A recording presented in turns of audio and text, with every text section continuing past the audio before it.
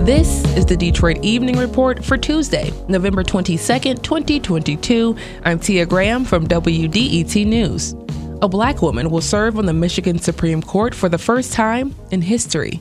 Governor Whitmer announced today the appointment of Kyra Harris Bolden to complete Justice Bridget Mary McCormick's term.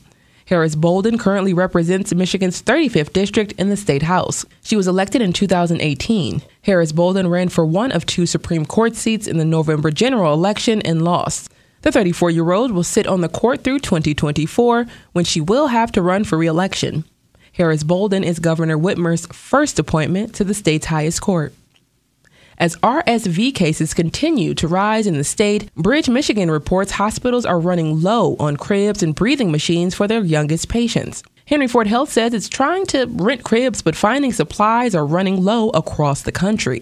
Healthcare professionals are concerned that RSV cases will continue to rise and that there is no end in sight. Michigan now sees hundreds of cases each day. The Children's Hospital Association and the American Academy of Pediatrics have asked the Biden administration to declare RSV a limited public health emergency.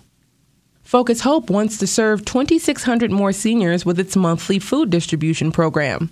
The nonprofit distributes food to more than 42,000 seniors in Wayne, Oakland, Macomb, and Washtenaw counties already. CEO Portia Robeson says more seniors may need assistance this winter because of higher food prices and energy costs.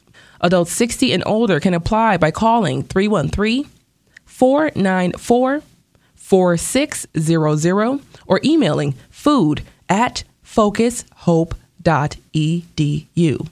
The organization says 43% of people in southeastern Michigan are food insecure. CBS News reports the city of Hamtramck is preparing its portion of the new Joe Louis Greenway. The first leg of the almost 30-mile project opened last month. It will join biking, walking, and park spaces in Detroit, Dearborn, Hamtramck, and Highland Park. In Hamtramck, the project will create a two-way bike lane on the west side of Joseph Campo, including the business corridor between Caniff and Holbrook. The city received $40,000 to develop an alleyway that will include a mural of Joe Louis. Savage Fenty will open a shop in downtown Detroit next year. WXYZ reports Rihanna's fashion brand will be located on Woodward next to the Cornerstone Bar. The brand opened its first store in Las Vegas this year and has stores in 5 other cities so far. Thanks for joining us for the Detroit Evening Report. If there's something in your neighborhood you think we should know about, drop us a line at DetroitEveningReport@WDET.org. I'm Tia Graham, WDET News.